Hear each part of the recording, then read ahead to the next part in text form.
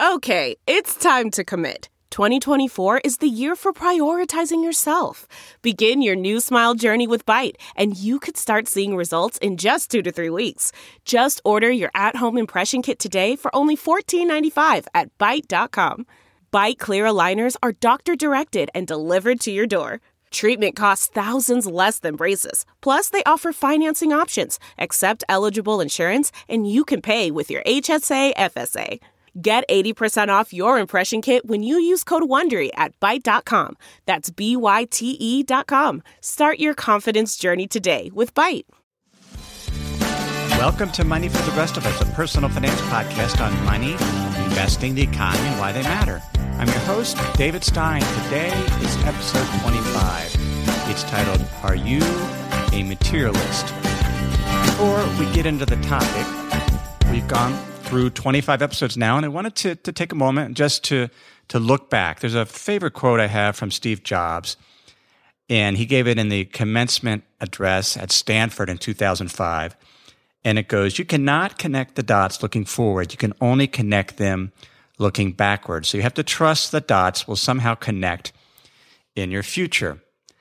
So 25 episodes down, when I started, I really had no idea what it was doing or even where the podcast would go. And to sort of illustrate that, I want to tell you a story. It's a real life story since it's about me. But when I was 30, I took a sizable pay cut, about a 30% pay cut, to join an investment advisory firm, an investment consulting firm that worked primarily with endowments and foundations. I wanted to get into the investment business, and this was sort of how I could do it. I actually answered an ad in the newspaper, if you can believe that. And so I was an analyst, but the idea was I would shortly be meeting with clients. And the woman that had hired me, the day I started, she announced she was moving from Ohio to Dallas, Texas. And so ultimately, a lot of those clients that she had in the greater Cincinnati area, I would take over.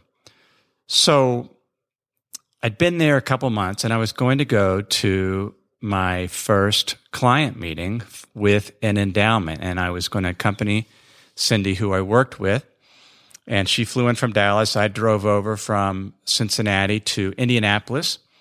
The meeting was held in the tallest building in downtown Indianapolis. I believe it was a 46th floor. It was a law offices, very polished, very, well, exactly what you would think a high-powered law firm in a major city would be that had offices on the top floor. And so we got off the elevator and went to the right, and there, big open door into the boardroom, and you walk in, very long table. Boardroom looked over the city, and soon the room filled up with the committee members, investment committee members for this liberal arts college. They had about a $200 to $300 million endowment, and they were based in Indiana. Met people, I'm there in my best suit, probably wore a white shirt, and time for the meeting to start. And Cindy starts off, introduces me. Things seem like she's going well. And then she says, David will lead you through a review of the endowment's performance. And everybody looked at me. And I started off. And have you ever been in the situation when you're speaking and at the same time there's a dialogue going on in your head? So you can hear the words coming out of your mouth. Meantime, your other self is criticizing, analyzing, an ongoing dialogue. And here is what the voice said to me: run. I felt like I was so in over my head. And I was 30, everybody else in the room, most of the board members were 50, and I panicked. I absolutely had a panic attack while I was there. I probably stopped speaking for a few seconds. It felt like an eternity. And literally, I was going to get up and leave and walk away from my investment career because I was that scared. But I didn't. I stayed in the chair, And I continued to give my report. It was not very good. And that was that. And afterwards, Cindy told me what I could have done better. And I told myself what I should have done better is don't have panic attacks in the middle of presentations. But I went back several occasions to this client, and eventually Cindy stopped coming to the meetings. And I remember it was about a year later, and I would drive over in my little white Toyota Tercel, which was this is the base model Tercel. The bumpers, we called it the little autos. The bumpers were black. The car was white. It was ugly. It smelled like plastic, and I would make sure I parked 2 to 3 blocks away from the meeting so no one could see this car I was driving, because I was supposedly the sophisticated investment advisor consultant, and I felt like I probably ought to drive a little nicer car. But I wasn't making much money. I was only being paid about $40,000 a year to oversee this $300 million endowment. But this meeting, about a year later, I went in, and by then I knew the committee better, and I had, not only did I give a report, but I had some recommendations for them to some changes they should make to their endowment. And I gave it. The meeting went well, and I remember driving back to Cincinnati thinking, I can't believe they actually believed me. There's this thing called the imposter syndrome where you sometimes feel like an imposter, but I didn't so much feel like an imposter. I just felt relieved that they trusted me. And so when I started this podcast, it was very much the same way in the sense that I hadn't never podcasted before. And I remember the first time I spoke into the mic, I spoke for 30 to 40 seconds, and I almost, again, walked away. I don't want to do this. It's too hard to talk not being able to see who you're speaking to. So for so many years, I spoke to live audiences, and I was at FinCon, a conference in New Orleans here a couple of weeks ago, and I was speaking with Jeff Goins, one of the keynote speakers, and we were talking about the difference between podcasting and giving keynote speeches, and we talked about how you feed off the audience, how you can see what's going on. Well, with podcasting, you don't do that. And literally, I didn't even know if I would have an audience. And so we're 25 episodes in, and what has been absolutely remarkable is how you, the listener, over these past 4 to 5 months have come into my mind's eye to where I could see who you are. I've gotten your emails. I know many of your situations. I have a better idea of the demographics. And it's been so rewarding to sort of be able to speak and then see in my mind's eye who's actually there. Just to kind of give you an idea, the audience has gone from literally dozens to hundreds to thousands. The audience or listeners are about 75% or so in the U.S. that you would expect, but the top 10 countries are U.S., Canada, Australia, United Kingdom, South Africa, Germany, Sweden, Norway, India, Singapore, and there are over 100 other countries where there are listeners to the podcast. And I thank you for listening. I thank you for your emails. Thank you for your reviews. Thank you for subscribing to the podcast. And thank you for listening. And even when you didn't want to, I kind of reviewed this past week from Jake, and he said when he found the podcast, he thought this would be great. He's in college, and he was going to use it to fall asleep. And that was his idea, but he said he listened for 3 hours. So even if you listen just to fall asleep, that's fine. Thanks for listening. So the quote from Steve Jobs, looking forward, you can't connect the dots, but looking back, you can. And so I'm a person that I don't like to necessarily outline or script out what I'm going to say. And it's the same way I've done some fiction writing. And some people, when they write fiction, if they're going to write a novel, they want to map out the entire story, do an outline, and then fill in the details. I'm not like that. I'd rather learn the story as I go, as I write it. And I once attended a writing seminar for a week in Aspen with a writer named Ron Carlson. And that's how he writes. He lets the story reveal itself by staying in the chair and writing. And when he gets lost in terms of what's going to happen next, he always focuses on what he calls the inventory. There's a phrase he uses, the truth is in the body. He focuses on what are the characters doing? What's in the room in as he imagining it in his mind? What's going on? And so he lets the inventory, what he has in terms of the characters, what's in the room, to guide the next step. And he watches what goes on. In our own lives, the same way. All we have is our inventory, our existing skills, the things that we have, and we put them together. And there's this concept that Stuart Kauffman, who is a professor of biology at University of Calgary, and he wrote a book called Reinventing the Sacred. And he used this term called the adjacent possible. And Stephen Johnson, in his book, Where Good Ideas Come From, also used this phrase. And the phrase adjacent possible means that new things that come about typically are made from recombining the existing inventory, the existing parts.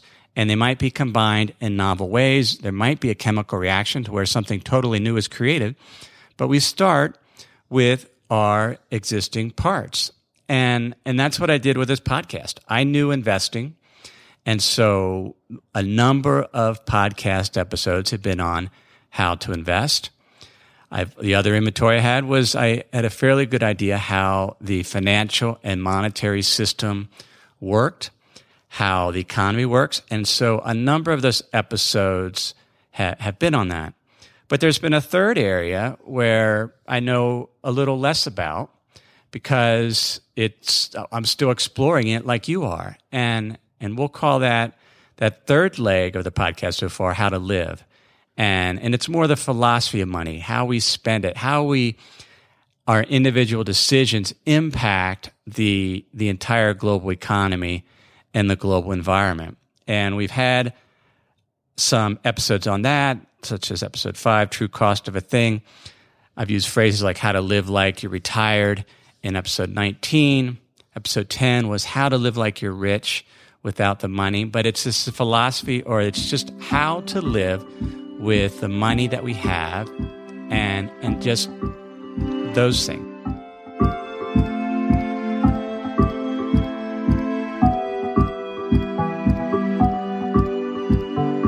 So let's move forward with season 2, 25 more episodes. We'll see where the dots end up connecting. By the way, I said Jake, I referred to the review that he left where he was trying to fall asleep with the podcast. It was actually Justin.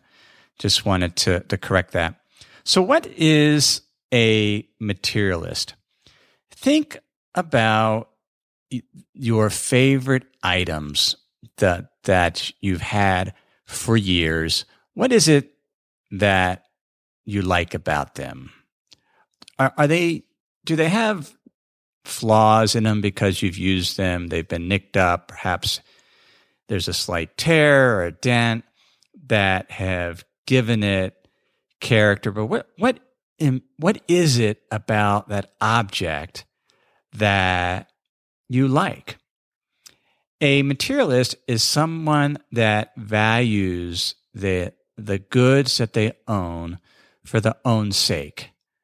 In other words, they didn't buy them because they would look popular, because that's what everybody else was doing, because advertising said if they would buy them, they would be more manly, more attractive. They bought them because it was inherently good.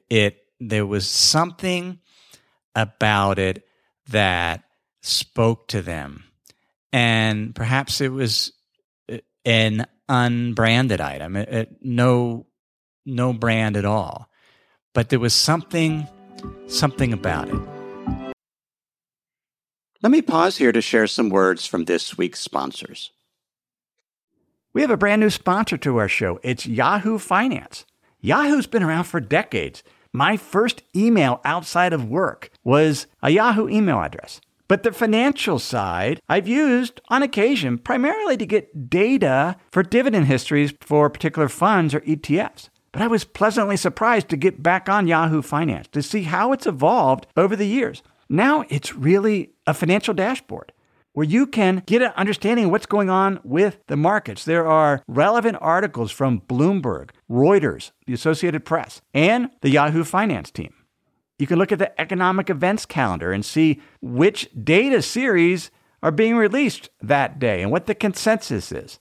You can see the pulse of the markets at any time by going to Yahoo Finance.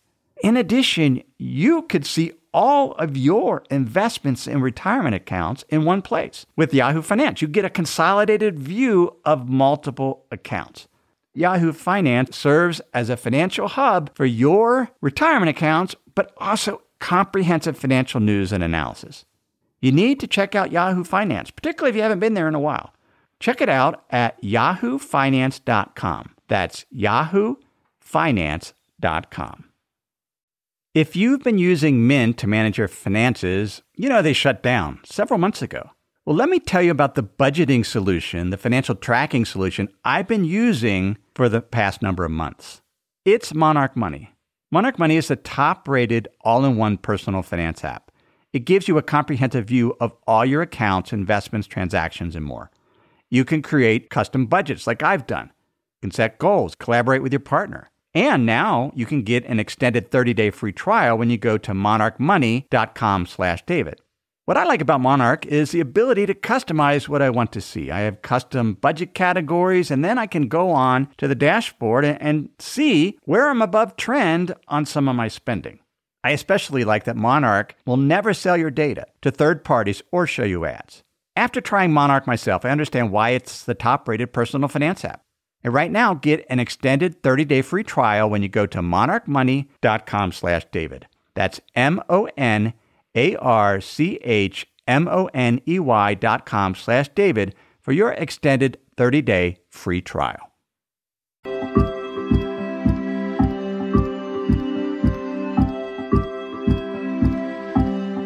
In the 1980s, I lived in Yucatan in Mexico for a time, and I knew a man there named Velasquez, and he was a chapeo, which means his job was to climb up into trees, and with a machete, he would cut down branches, and the branches would have leaves on it, and these were pretty fast-growing trees. I forget the name of the tree.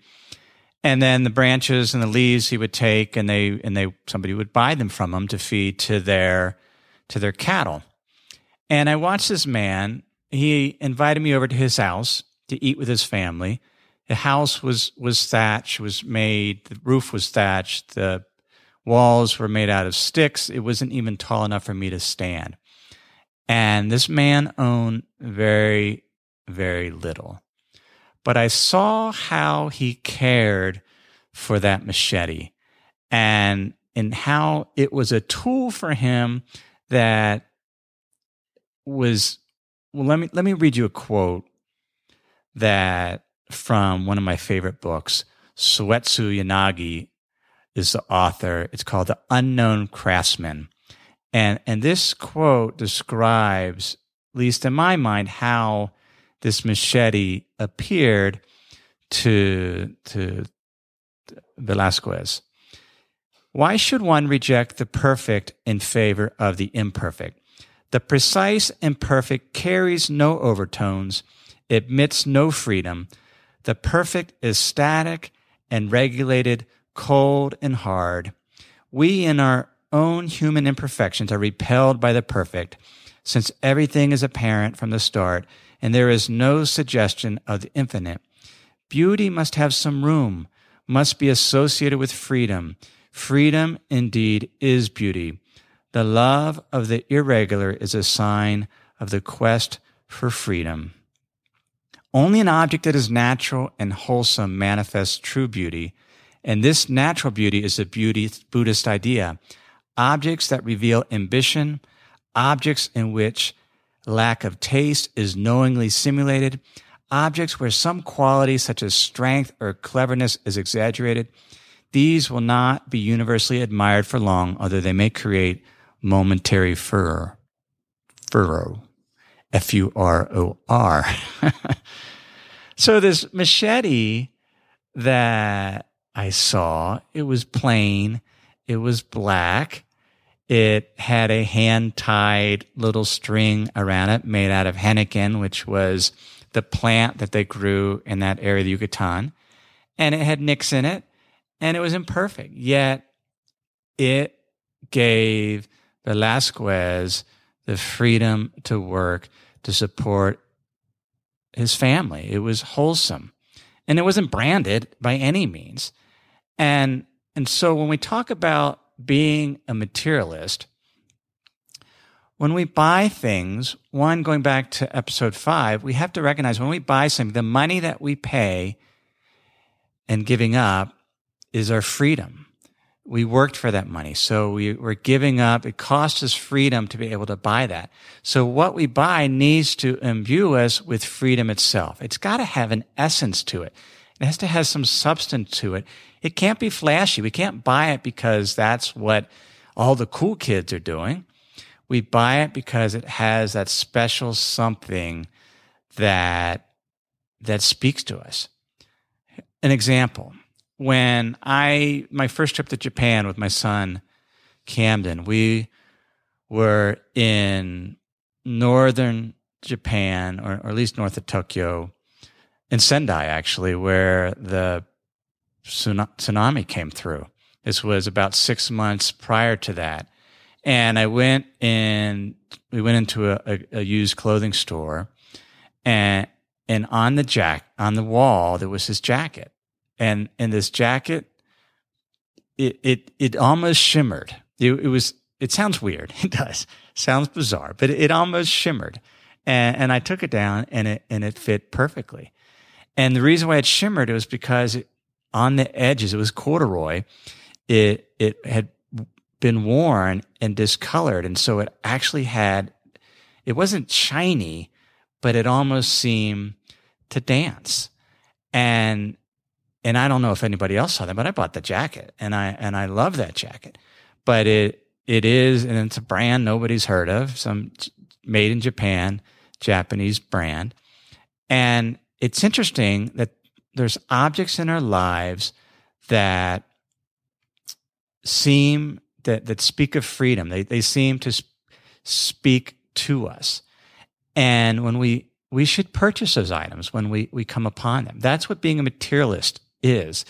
It's buying things, recognize, one, the freedom and the cost that we gave up to buy them, but two, buy them not because we want to be flashy they shouldn't be overly embellished. In fact, there's this concept called wabi-sabi, which in another Japanese word is shibui, and it talks about imperfect objects and objects that have some reticence to them, that just everything isn't apparent at first. You actually have to draw out the beauty. And Leonard Cohen wrote in a book, which I think he called Wabi Sabi, he said objects, well, here's what he says: pare down to the essence, but don't remove the poetry. Keep things clean and unencumbered, but don't sterilize. It also means keeping conspicuous details to a minimum, but it doesn't mean removing the invisible connective tissue that somehow binds elements into a meaningful whole. It also doesn't mean in any way diminishing something's interestingness, the quality that compels us to look at something over and over and over again. Those are the kind of objects that we should be seeking in our lives. And in past episodes, I talked about what the economy is. And the economy is measured. It's a measure of all the productive output in a country, the goods and the services that are produced. That's what economic growth is. If the dollar value of goods produced increases from one quarter to next, the economy grew. It's not the number of things produced, it's the value, the price. And I've stated that in order for an economy to continue to grow, given the limited resources that we have, we as a people and individuals need to pay more for things. But pay more because there's more art put into them, that we're not buying the cheapest thing available. We would rather buy things that somebody imbued with their creative power, essentially. And here's an example. You can get a haircut in my Idaho town for, I think there might be a barber that charges $10. And I've gone to him. When I first moved here, I went to him.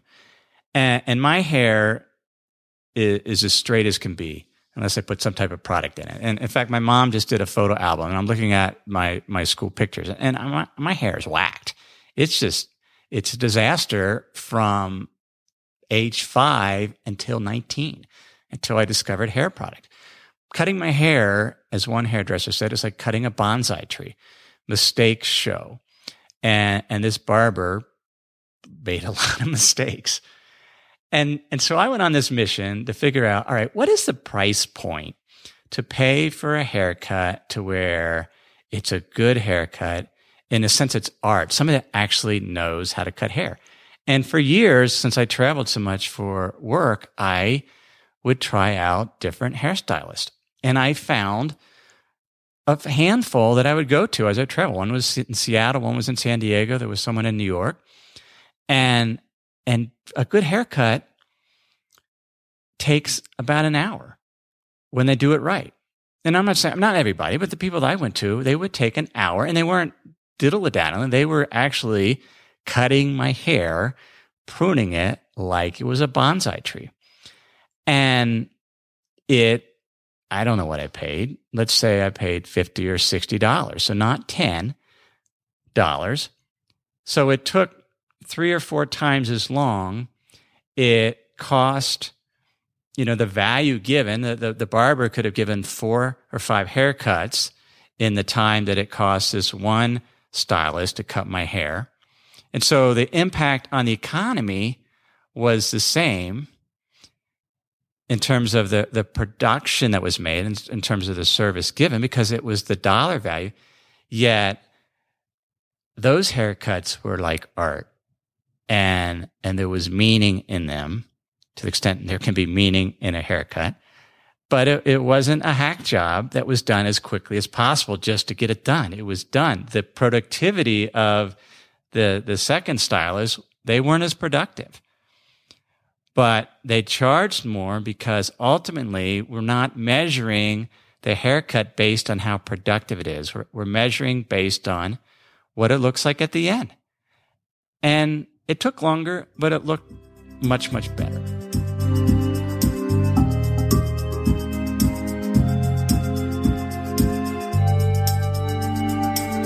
So let's strive to be better materialists.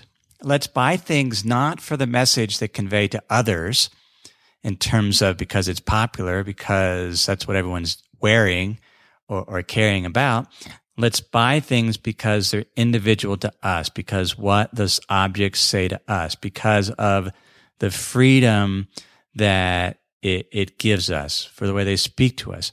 Let's buy things that are art, that support the artisans, the craftsmen, those that are building things that are being less productive, but they're building art. Now, it's a little philosophical today's episode. I hope I conveyed it well. My suggestion is go read Leonard Cohen's book, Wabi Sabi. It's short. It's excellent. Go read Unknown Craftsman by Suetsu Yanagi. It's longer. It's mostly about pottery, but it's one of those books where you read it, and it isn't so much what it says, but what it's not saying, if that makes sense. There's some books when you read, it's just the thoughts that it brings to your mind, and just a different way of looking at the world. So I'm not that into pottery, but it's a book about pottery, but on another level, it's not about pottery at all. So I'll have links to both of those in the show notes. Just if you have suggestions for future topics, you can email me at jd@jdavidstein.com.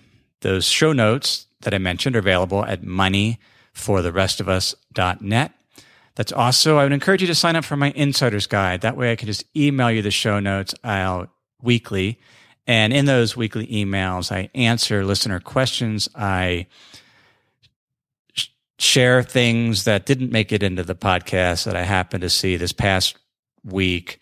I shared a podcast interview that I thought was just fascinating. Kevin Kelly was interviewed by Tim Ferriss, and I'll put the link to that in this week's show notes again, because Kevin Kelly, co-founder of Wired, he in that interview spoke on a lot of the same themes that we talk in this podcast about. And so that's what I put in the Insider's Guide. You can sign up for that at moneyfortherestofus.net. Everything I've shared with you in this podcast is for general education only. I've not considered your risk profile, which means I've not provided investment advice. While I might have shared in past episodes, and in future episodes we'll share what I'm doing with my own portfolio. Please don't take them as investment advice. Consider them some additional knowledge, so as you make your decisions, you have sort of a better foundation. Next week, episode 26. Thanks for joining. And please continue to share the podcast with others. That's how it grows organically, as you share it with others. Thanks for doing so, and thanks for subscribing. Have a great week.